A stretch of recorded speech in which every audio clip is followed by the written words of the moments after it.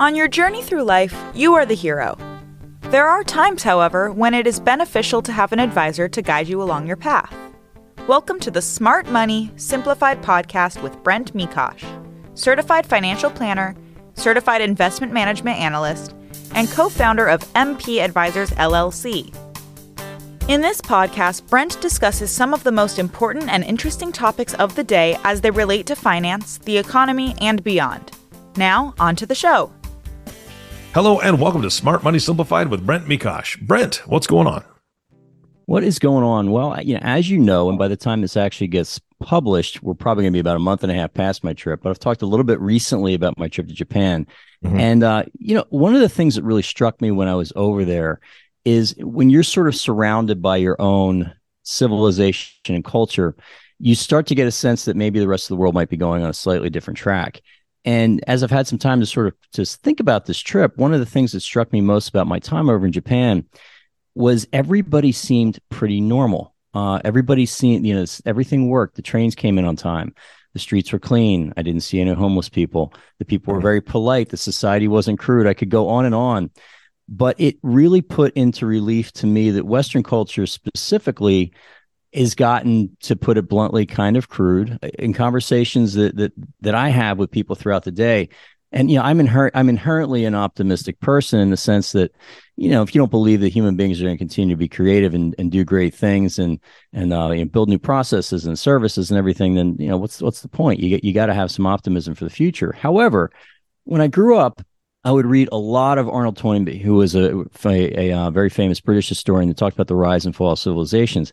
And there's definitely some things in the air right now that could lead you to believe that, maybe Western civilization has hit its zenith. Maybe there's some other competing forces out there, or perhaps we're at a big sort of bump in the road and hopefully we get ourselves right. But I've got a really fantastic guest today. I think this is going to be interesting. I've got a man named Daniel Hood. He's from the UK. So from Toynbee's, I guess, motherland, if you will. And he is a guy that studies the rise and fall of civilizations and civilizational cycles.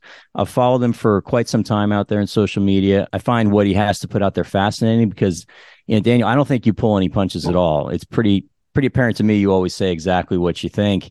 And I think this is going to be a really fascinating conversation. So Daniel, first, I guess, just introduce yourself and how you got involved in this study of civilizational cycles in history to the listeners. Right. Thanks for having me, guys, and look forward to having a great conversation with you. Wow, where to begin? So it's true. I mean, I'm an Englishman born and bred. I was born in my hometown of Manchester, which, as you guys know, the birthplace of the Industrial Revolution, right? So we were kind of the spawning ground for the mighty Industrial Revolution, and I went to school, went to college. And actually, before I went off to university or did my degree, which is in finance and history, I joined the armed forces. So that was really my first introduction to the world of geopolitics and the application of history, the studying of history to make sense of world affairs. Yeah, so I served as a young officer in a very famous regiment, the Parachute Regiment, which was first formed by Winston Churchill during the Second World War. And that was before, during, and after 9/11. So that was kind of the first warning shot across the bow of civilization, right?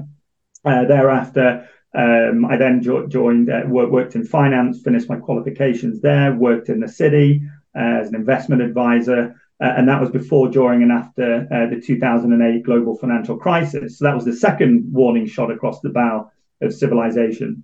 Because of my military background, finance background, I then got an opportunity to work in the Middle East. I actually lived and worked in Israel for about several years. And that was my third warning shot across the bow of civilization. So that combination over about 10 to 15, 20 years really led me down to this niche field in history, which is this idea that civilizations are cyclical, and into a whole new world of civilizational mechanics and all of the scholars and scribes and sages that have attempted to make sense of things. So I've just found that, as events start to unfold, you kind of gravitate back to this notion that civilizations are cyclical.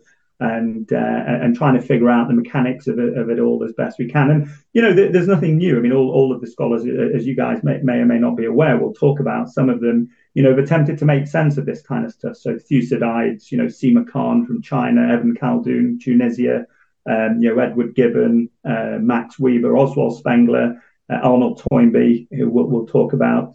And then more recently, there are brilliant scientists like Dr. Jim Penman, devout Christian. He has about 12 kids in Australia, and he really has built upon some of these theories that these great scholars have produced, have come up with over the centuries. And I think it's important, to kind of state that everything happening now, it's not new, it's happened before, and really the past is a future country. So I think that a lot of people can sense this great kind of disturbance in the force, but they're unable to make sense of it. And perhaps, in times of great change, kind of the old scribes and sages and prophets suddenly appear out of nowhere, trying to help people make sense of it. So yeah, that's what I do really. I take great passion in it, and you have to be a really avid scholar, reader, and I'm writing a few books as well, which will be released at some point in the future if I ever get around to finishing them. But yeah, I think we're living in monumental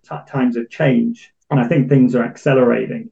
And there are a few parallels which we can perhaps point to, mega parallels. And so that's kind of 9/11, 2008, obviously the whole Middle East saga, and here we are. Yeah, I want to talk a little bit about each of those 3 points that you bring up, because I was in New York City on 9/11. It was about four blocks away or so from the towers. Like everyone that worked in the financial district, you knew a lot of people that passed away and died. But the one thing, when I look back and I look at my kids, for example, they'll never know the United States that I knew pre 9/11. And one of the things that Toynbee says is that you begin to see civilizations unravel when leadership responds poorly to a crisis.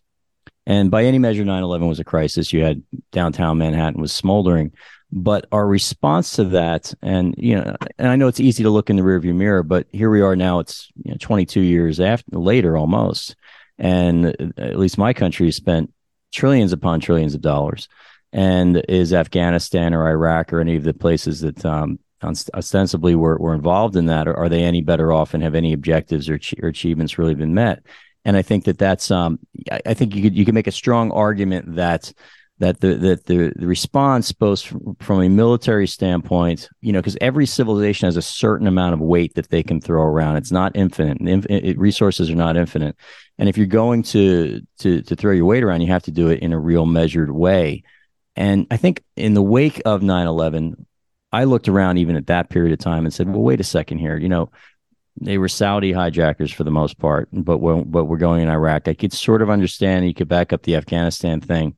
But what also shocked me in the wake of that, even in New York City, where I was at the epicenter of it, it still shocked me how much the American people were willing to put up with and believe what they were told, and not necessarily, question the narrative, or very willingly give up some of their own freedoms, very willing to put a lot of the security apparatus in place without even questioning it. So again, that's for me, that was a big one in terms of our response. You were obviously over in the UK at that point. What was your immediate thought when 9/11 had occurred? Sure. I was a serving officer in the military. I was actually going through training, and I think we all remember where we were. I was just looking at the TV screens in utter astonishment, and obviously you're in the armed forces. There's always an element of excitement, and it was shortly after we knew that we'd be sent. Obviously, whatever you guys do across the Atlantic, we're always right there side by side. And I agree with you. I think, there was a lot of anger, disbelief, and I think there was a case, a case to be had. Obviously, the Taliban and Al Qaeda had set up shop and made itself comfortable, and obviously Afghanistan was being used as a base, a network of terror. And so I think there was a case to be had that something needed to be done. But then, of course, it all went off the rails, right? And it all went off the rails. In hindsight, was it worth it? In hindsight. Yeah. Somebody said to me, all we did, and it was, we before we went into Afghanistan, the Taliban ruled partially. After we went in and left, now they rule completely. So right, but there's also the wider geostrategic dimension. Obviously, the situation with China, One Belt, One Road. Maybe there was an element of that, trying to kind of disrupt that relationship over there unfolding. But yeah, I agree with you. I think that, the parallel that I often refer to is Rome. I think there is a really, really strong argument case to be had that Britain was a former empire, and we're way down the decline kind of ladder. And maybe there's a case that maybe America is just starting this kind of transition, or this cycle. And the question is, is America kind of transitioning from republic to empire? Is the US already an empire? And if you look at the history of the rise and fall of the Roman Empire, the Western Roman Empire, what came after that? We saw a more religious world, right? Christianity become the dominant cultural technology, and of course Britain entered into a protracted dark age for 600 years. Right. So I see these same parallels. I think it was Mark Twain used to say that history doesn't repeat, but there's a rhythm to it. Right. And I see this kind of same rhythm unfolding. So as a civilization cycles analyst, I'm trying to understand, first of all, the rules that decide whether civilizations rise and fall. What is a civilization? The highest classification of societal structure. And why do they rise? Why do they fall? What is it that's happening? And I keep coming back to the same, answers. We're the common denominator, right? So it's us that we need to look at, not just look back in history, but start to look internally and trying to figure out physiologically what's happening with us, these kind of generational phase changes taking place. So yeah, I see the enormous changes happening. I think these forces are so huge that, first of all, it's very difficult for a lot of people to kind of understand these cyclical aspects. I think that, if you're a linear thinker, it's very difficult to think laterally, right, or holistically. And so you don't always see these connections that are unfolding. So I think you need to be a good multidisciplinarian. You need to read a lot, a heck of a lot. And you need to be able to synthesize past, present, future. If you can do all of this stuff, then you get a really good insight into what's going on. And that just, that kind of resonates with a lot of what I write, really. I think the big mega story, overarching theme is this idea that maybe America resembles the kind of late stage Rome, and what exactly that means. And I think we can kind of see that playing out. So, yeah, I think 9/11 was kind of this enormous warning shot. You'll remember that I think it was Ben, who was it? Was it Ben Bernanke? No, Alan Greenspan lowered interest rates, right? Which free money, everybody partied, had a great time, and that built up these excesses. And then, of course, we had the 2008 global financial crisis. So there's kind of these, everything is connected. It's just that most people don't really see these connections. They just look at individual events and treat them on their own merits, when it should be part of an overarching kind of narrative or story. So, yeah, that's what I do. I spend much of my time, I have a day job, but I spend much of my time trying to make sense of all of these changes, past, present, future. And it's inescapable. I work with various historians and scholars and scientists now around the world.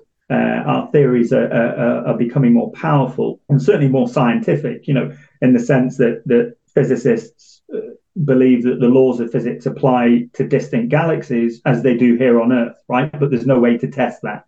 Okay, they just make these assumptions. And I think the same can be said for civilizations. Rome had a distinct civilization cycle. Greece, before it had a distinct civilization cycle. Persia, the Babylonian Empire, the Egyptian civilization, so on and so forth. And we can go back 4,000 years and look at these kind of these arcs or cycles and try to understand them, right? Why was it that people in late stage Rome behaved, thought, felt, and acted so differently to those who were living in the Roman Republic, right? So if you'd have brought those Romans in the Republic and transferred them into the future, into the Colosseum, they would have been horrified at seeing such things. But what was it? What changed, right? And what was it about the emperors? We had brilliant emperors, kind of on the front nine, and then on the back nine, that we had absolutely abysmal emperors, and then the whole thing came crashing down. What was the difference between the Byzantine Empire, right, the Eastern Roman Empire, versus the Western Roman Empire, etc. So all of these really interesting questions that have exercised the minds of scholars for thousands of years, and all of this stuff has been questioned. I think that with such change happening today, and we can all see it now, I think it's incredible that you and I, and we can have these kind of conversations in real time, right? And information can travel at light speed. So unlike Rome, I think our transition, collapse, change, however you want to define it, will be way faster than anything that happened during Roman civilization. So that's what we spend our time trying to do, detect these signals from noise. And of course, it affects everything. It affects finance, it affects business, politics. We can see that these great changes happening everywhere. Well, let's start on a real basic level. First of all, how would you define a civilization, and what does a normal civilizational cycle look like?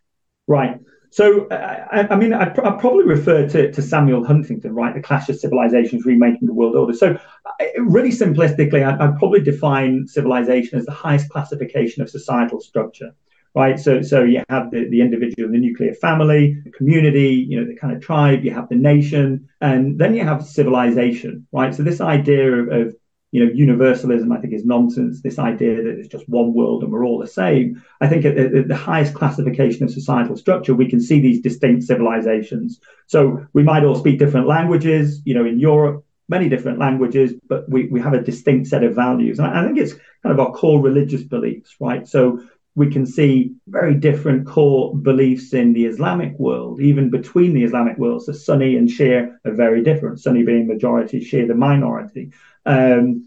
Orthodox civilizations, so Russia, kind of center of the universe, Sinic civilization, Japan, they are a distinct, a distinct civilization in their own right. They just do things very differently. Maybe there's a case to be had that Latin America is a kind of offshoot from us, but there's probably about several distinct civilizations, and I think that what's interesting is that, and I often have this debate, I think if you think of the 20th century, we had Nazism, we had communism, both failed experiments, and then probably we have this third way, liberalism. I would argue there's a case to be had that maybe, we're moving into this fourth way, which I call civilizationism, right? So it's a much deeper kind of yearning to return to our roots. And I think for much of the 21st century, that's that will be the dominant force mode, which is a multipolar world, right? So we had obviously this unipolar order.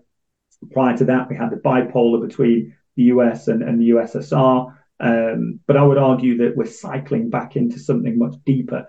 And then I'd probably say that the average civilization cycle, within that, you have lemming cycles, you have the recession cycle. So cycles within these bigger cycles, I'd probably say anywhere between 250, 300 plus years, where we're spanning quite a few different generations, and really these cycles are driven by enormous phase changes in generational temperament. So we have a very precise definition of temperament. Or I should say that the rise and fall of civilizations are driven by temperament, right? Talk more about that. Because you post quite a bit about some of these temperamental issues, and right. To me, I think that's fascinating, just in terms of how society behaves and how they conduct themselves. And right. And I've noticed, even in my 50 years now being alive, there's been a massive change about what is acceptable in society, just in terms of basic behavior. So talk about some of those temperamental changes that you see through the rise of a civilization and also its zenith and a fall. Sure. So actually it's Jim Penman. So I must credit him. I mean, he's the lead scientist, author, and in order to understand this, not only do you need to go back in time civilizationally and across different civilizations, you also need to look inwards physiologically, right? So the theory that Penman has come up with, and I refer to often as a yardstick really for making sense of that incredible complexity, is biohistory, biological history. So we would probably define, kind of in layman's terms, define temperament as character, right? In other words, how people think, feel, and ultimately behave, ultimately act. And temperament can be defined as the psychological and emotional foundations of personality, which underpins our behavior. So our virtues, vices, morals, ethics, even how we structure the economy, choose our government, is shaped by temperament. It's relatively stable over time and situation. It's locked in early in childhood, usually up to about 7. Show me the child age 7, I'll show you the man. And it really shapes us in our culture and our identity right down to our DNA. So that's how important the temperament is. In fact, the lens within which the rise and fall of civilizations best makes sense is a revolutionary field in biology called epigenetics. Epigenetics simply means or is Latin for above the genome. So the best way I can describe it is, think of a piano. The keys are our genes. They're fixed, right? They're not going to change. But what can change is how those keys are played. And dependent upon how those keys are played could mean the difference between, a Beethoven, if you're into classical music, or, two cats screeching in your backyard and everything in between. And that applies to individuals. And we can scale that up to entire civilizations over time, but spanning generations. So temperament is really, really important. And I think what happens is, our environment, child rearing strategies, our cultural values, cultural technologies, whether you're, an atheist, whether you're a Christian, whether you're Jewish, whether you're Buddhist, whether you're, a Muslim, etc., really define or activate or define how we behave, think, feel, and act, right? So I think what happens is that we all start off as a culture. Culture then develops into civilization, and some civilizations then take it even further into empire, right? And we can see and we can point to different empires. So the Ottoman Empire had rose, zenith, fell. British Empire, huge, enormous. Transition to the US. I think the US became kind of a reluctant empire after World War II, and now that's going into reverse. So these cycles are driven by changes in individual temperament, right? There is a difference between people living in rural communities versus these kind of inner cities. So I think environment plays a huge, huge part. How you raise your children plays a huge, huge part. We can see enormous changes in schools, colleges, universities today, particularly across Britain and America. I think if you think of the power, kind of how the whole power system has been governed and works, the Western world, and I make a distinction between the modern West and Western civilization. So the Western world, the West has been the dominant force for nearly 400 years, right? Essentially the Renaissance till present day, right? The British Empire, the American Empire for 200 years, the liberal world order for 30 years. And I would argue that all of that is going into reverse now, right? So the dominant mode the last 30, 40 years, without question, has been this kind of liberal universalism, Western values, universal values, globalism. And that's worked well up to a point, but all of that's starting to disintegrate now, right? So all of these changes are driven by people, and then people are impacted by environment, child rearing strategies, parenting, and the cultural technologies which you espouse to. So people who are Bible believing, who believe in God, Christians, are behaving very differently to, let's say, those secular liberals and their kind of woke offspring that do not believe in any of the kind of old traditions and teachings and biblical wisdom. So, and wherever we see a society that grows really, really rich, really, really wealthy, we far surpass Rome after it rose and fell. We can expect certain things to happen, and I think that we're starting to see, the foundations have been eroded for a long, long time now, for many, many decades, and now we're starting to see the consequences of maybe a secular kind of faithless Western world that's we've lost faith in ourselves, right? So we unleashed enormous creative and commercial forces, but in doing so, we've lost faith in ourselves. And as we've lost faith, we've left ourselves dangerously vulnerable, both within civilization and, of course, between civilizations. So I spend a lot of time, yes, I'm tracking what's going on geostrategically, the rise of China, other civilizations, the situation in Ukraine, which, I have my own opinions about why that came about. And I'm sure we'll talk about that. And but particularly the kind of this woke insanity that we're starting to see within our civilization, and again, particularly the US and the UK. It's crazy. Whatever happens with you guys, it also happens here in Britain as well. But I would actually argue in many ways we're even more woke than you are. Because our decline is, we've been declining for a lot longer. So, well, I think that one of the things that if you look back at civilizational cycles, normally there's some kind of a struggle, there's some kind of a challenge that people need to unify and overcome. Whether it was in the case of the United States, you're essentially taming a vast continent, and you, obviously with some people that were here before Westerners were, that's for sure. But there was a struggle, and there was an outlet for that aggressive energy. And then as you you hit this degree of opulence, enormous creativity, because if your basic needs are being met, if you can eat and you have a safe bed at night and you're not worried about bandits marauding the street outside, now you can turn your attention to very creative endeavors. And these civilizations get incredibly creative in terms of the output. And then things get really, really comfortable. And I've been thinking lately, when I was a kid, and particularly when I was a little bit younger in the work world, my father would always say to me, he'd be like, the struggle is the best part. And of course, when you're right out of college, you have 2 nickels to rub together and you're living in a basement apartment, you don't want the struggle. You know what I mean? You want all the stuff now. But as you get a little bit of age and wisdom in life, you look back and you say the struggle kept you focused. And I think that's one of the reasons in my own life, I think you have to find things to continually put yourself into challenging and difficult situations. I think human beings are wired for that. Because if you don't, you sort of get what I feel happening in my own country right now, where you have people that are out there that they're sitting here. I've been to 56 or 7 countries. I've been a lot of places in the world. And you're sitting in a society, in this civilization. It's an absolute miracle. It's an absolute miracle. There's a handful of countries in the world where I can walk 50 feet away and turn on the tap and I have fresh, clean water that's drinkable that comes out. The problem is too many people are obese. There's not the issue of enough food.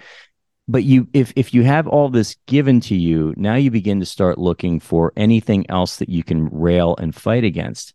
And I think that's the danger that we have, at least in my country, is we've broken into 2 factions here, where you have half of the society is looking at this marvelous environment that we live in and is seeking to tear it down because they've got to find some fight and some struggle.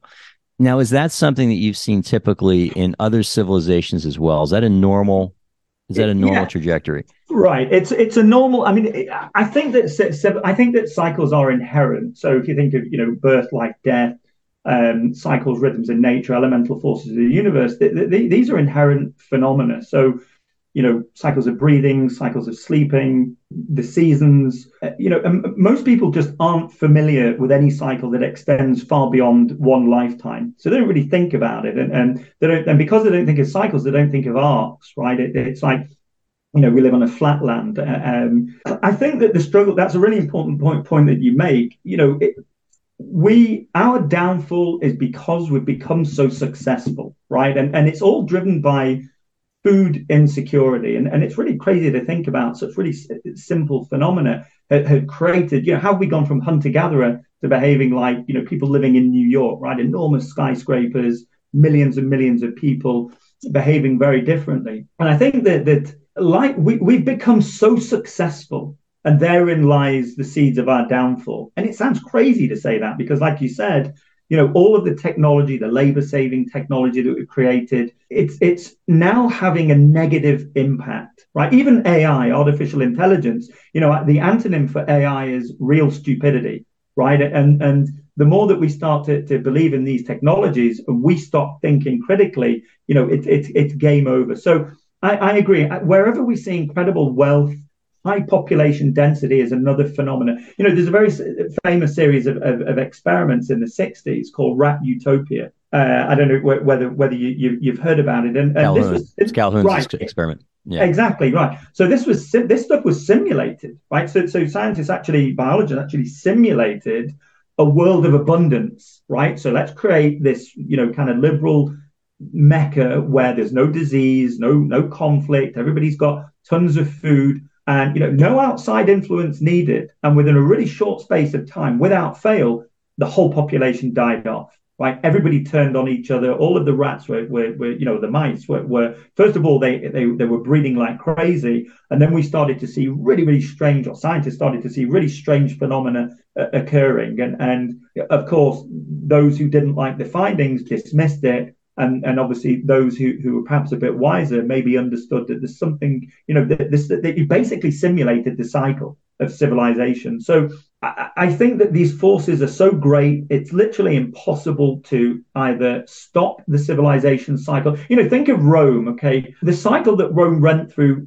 was so great that not even Christianity couldn't even slow down, let alone stop the fall of Rome, right? So if you look at it like this, if you say, well, what is this phenomenon of Christianity? Okay, what is it? This derivative of Judaism? It came from the Middle East, from some place called Israel, the farthest flungs of empire, and it was basically this incredible cultural technology, kind of gift from God.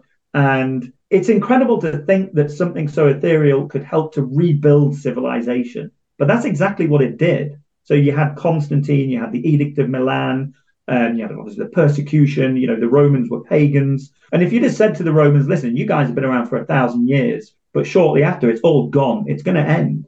It would have been, we've only been in our ascendancy for 400 years. The Romans have been around for 1,000 years. And then all of a sudden, all of that was gone, right? Armies were rampaging back and forth. There was disease. I mean, the Dark Ages it was hell.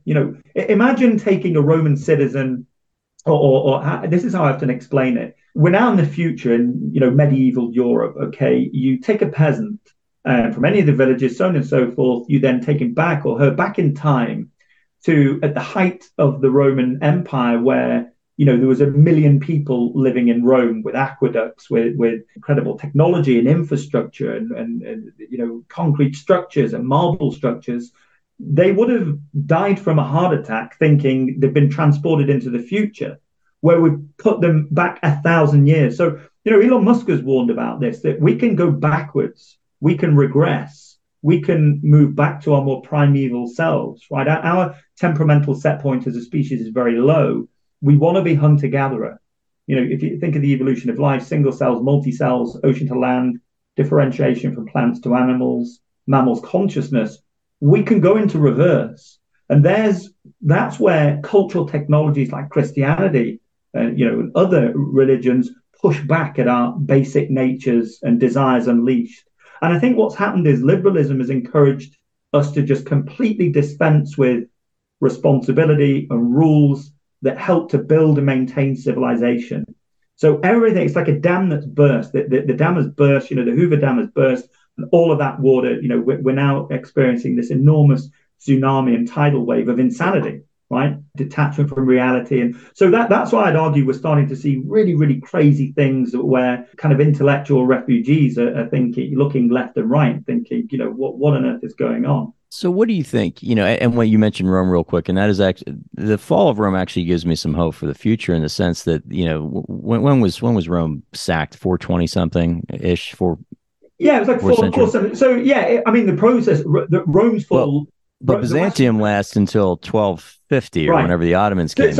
I make a distinction between the Eastern Roman Empire, but Byzantium, and the Western Roman Empire. But Rome was sacked around 476 BC by the Visigoths, but Rome's decline. But Rome, for example, bugged out of Britain. But Rome was the Roman Empire was in Britain for 300 odd years, right? Yeah. And then around the kind of start of the 5th century, Rome said, "Hey guys," imagine Rome had been in Britain for 400 years. I'm in Lincolnshire now, on the Humber River, not far where the Vikings sailed up, right, and York and so on and so forth. And they just said one day, "Listen, guys, we've got some problems back at home. We're leaving you to it. Goodbye." And Britain and people were like, "Okay, well, what do we do?" Then the Angles poured in, the Vikings poured in, the Saxons poured in, right? So it's incredible. The vacuum's going to get filled. Yeah, exactly. It's no different. And what was incredible is Britain entered in a protracted dark age for nearly 600 years, to the fall of Rome, to the Battle of Hastings, right? But I agree with you. There is always hope, even in these cycles. I think it's important. There's a distinction between hope, faith, and optimism. Right. I think optimism, I agree with Oswald Spengler, where, he argued that optimism is a form of cowardice. I think hope and faith, they're far more powerful, right? They have more roots. It's like, yes, the book of Daniel, we understand the civilization cycle. It's all there in the Bible, for better or worse, human nature, and we better build the ark, right? We're on the Titanic, but it's time to kind of build the ark now and prepare for really stormy waters. So I have a question for you. Now you're over, obviously, in the United Kingdom. And this is obviously a very politically charged topic, but right. What is the feeling over in the UK right now about what's happening over in Ukraine, and how do you see this playing out?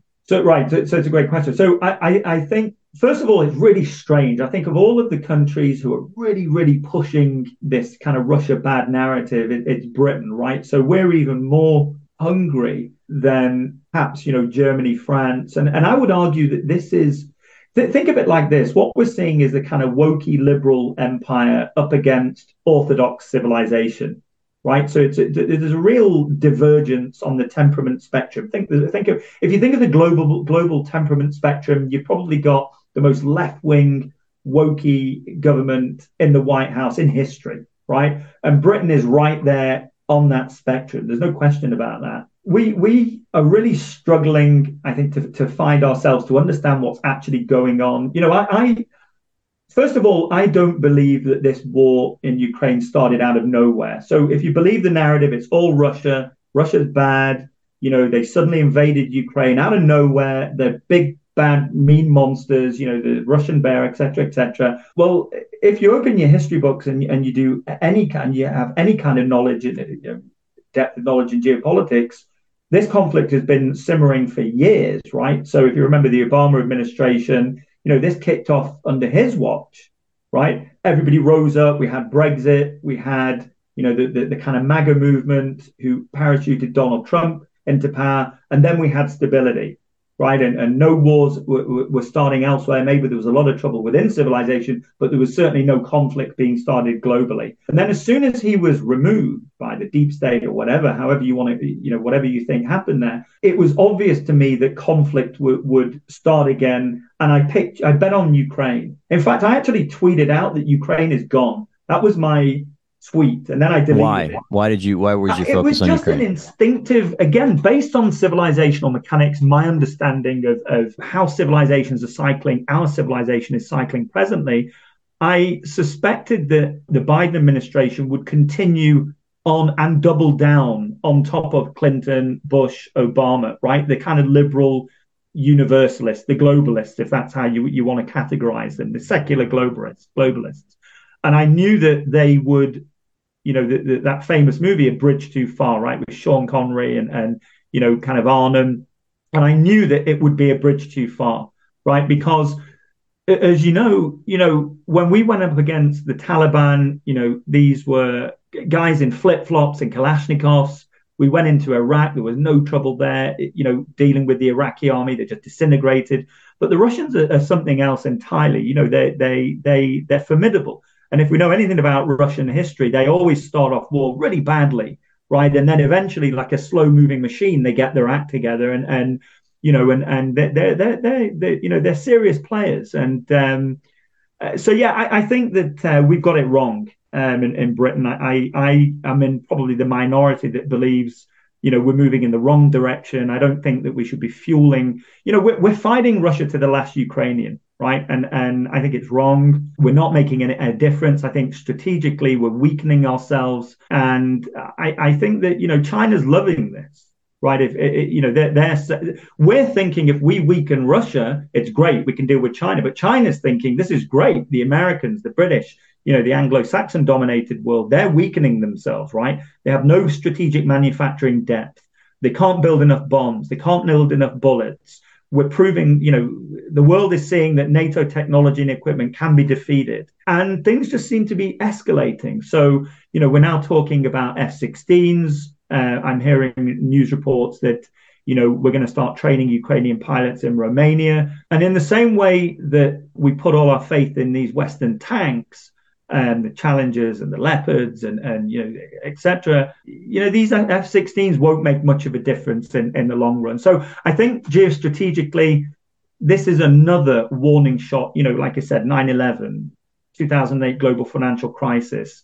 We had the pandemic, but this is another major geostrategic warning shot across our back. This will be a direct hit. I think that this will accelerate this cyclical transition and the fall of Rome. I have to say it. I think that by the time the dust settles, we'll see, a huge transition of power will have been completed. In fact, we're already starting to see de-dollarization, right? We can already start to see that happening.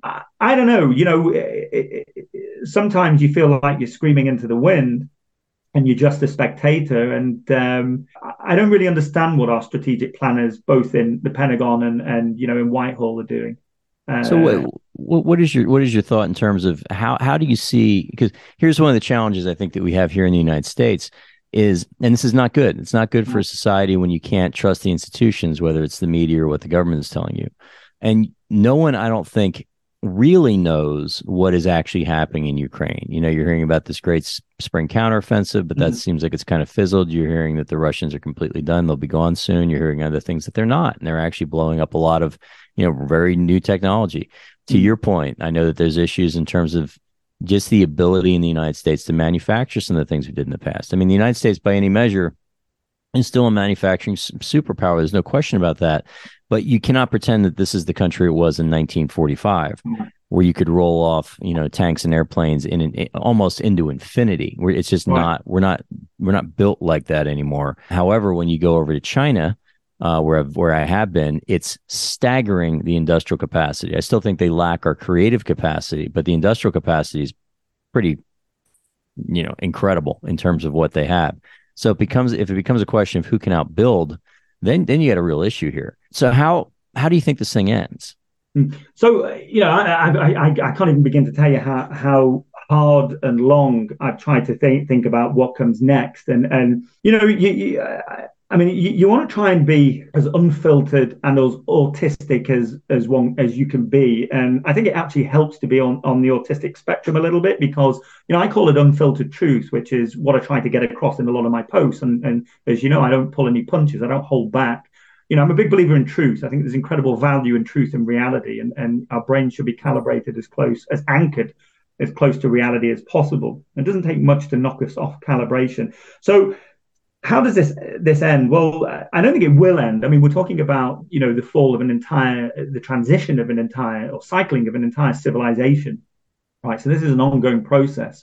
So I do think that the whole woke phenomenon will get worse, which will weaken us geostrategically, both within and between civilizations, right? You're right. The Chinese, man, they're another beast. If we can't even take out Russia, what chance do we have with China, right? It doesn't even bear thinking about their capabilities.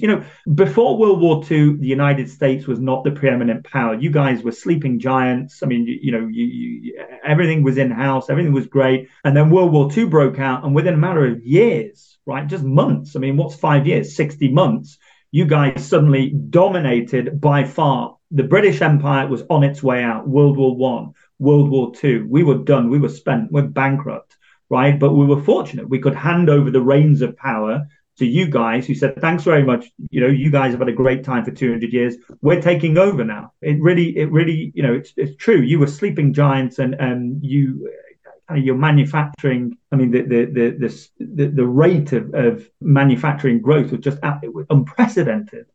That's what I see with China, and I agree with you. I've been there, and I see their capabilities and what they can do, and I don't even think they've started yet. And on top of that, they've now got Russian resources, oil, gas, natural resources, which we're rejecting. So I don't understand two things. I don't understand how we can maintain civilization and society without the correct cultural technologies to reinforce temperament. That's number one. And number two, laws of physics. I don't understand how we can maintain civilization without energy resources. Right. And we don't even have the strategic manufacturing capacity anymore, because these kind of globalists, however you want to define them, thought it was a great idea in the name of profit to outsource and offshore our strategic industries. And what we're finding now is we can't just resurrect our manufacturing industries. All of that knowledge, all of that know-how has gone. And you need these strategic industries in times of strategic challenge and warfare. And we just don't have that. And worse, we're driving Russia and China into this incredible strategic partnership, which is it's like it's not the Russian bear, it's now Godzilla that we're having to deal with. So no, it's completely insane, because I mean the whole policy has always been about keeping those two powers apart. We managed to jam them together. To me, that's what Donald Trump, whether he knew it or not, that's what he did. Right? You'll notice he did not have any confrontations with Russia, with Vladimir Putin. Okay, and I should stress that I do not agree. I'm not a Putin apologist or supporter. I don't agree with what Russia has done in Ukraine at all. right? But, we've got to be autistically truthful and honest about what's going on. And I think we're losing strategically. That's my opinion. Russia has gone in. Now they have taken 20% of Ukrainian territory. And just to put, for those who are listening and watching that into perspective, that's the size of Britain, right? So anyone that's saying the Russians have failed, they're not succeeding. Well, I'm sorry. If you go into a country and take 20% territory, you're succeeding. And the Russians are not doing what we did in Afghanistan, Iraq, right? Their goal is to annihilate and destroy and disarm the Ukrainian armed forces and to clear the territory and to neutralize the territory and to create these strategic buffer zones, right? So they're like a slow-moving lava flow, that's just annihilating and destroying everything in its path. And I agree with you. I think that these counteroffensives will fail. The Russians have got strategic depth. They've had time to mobilize their entire economy, entire defense. But I mean, they're going to have a 1 million-man army, right? NATO can't even field 40,000 troops across Europe, right? In fact, NATO is 80% American. That is, whenever I hear NATO, I just think America.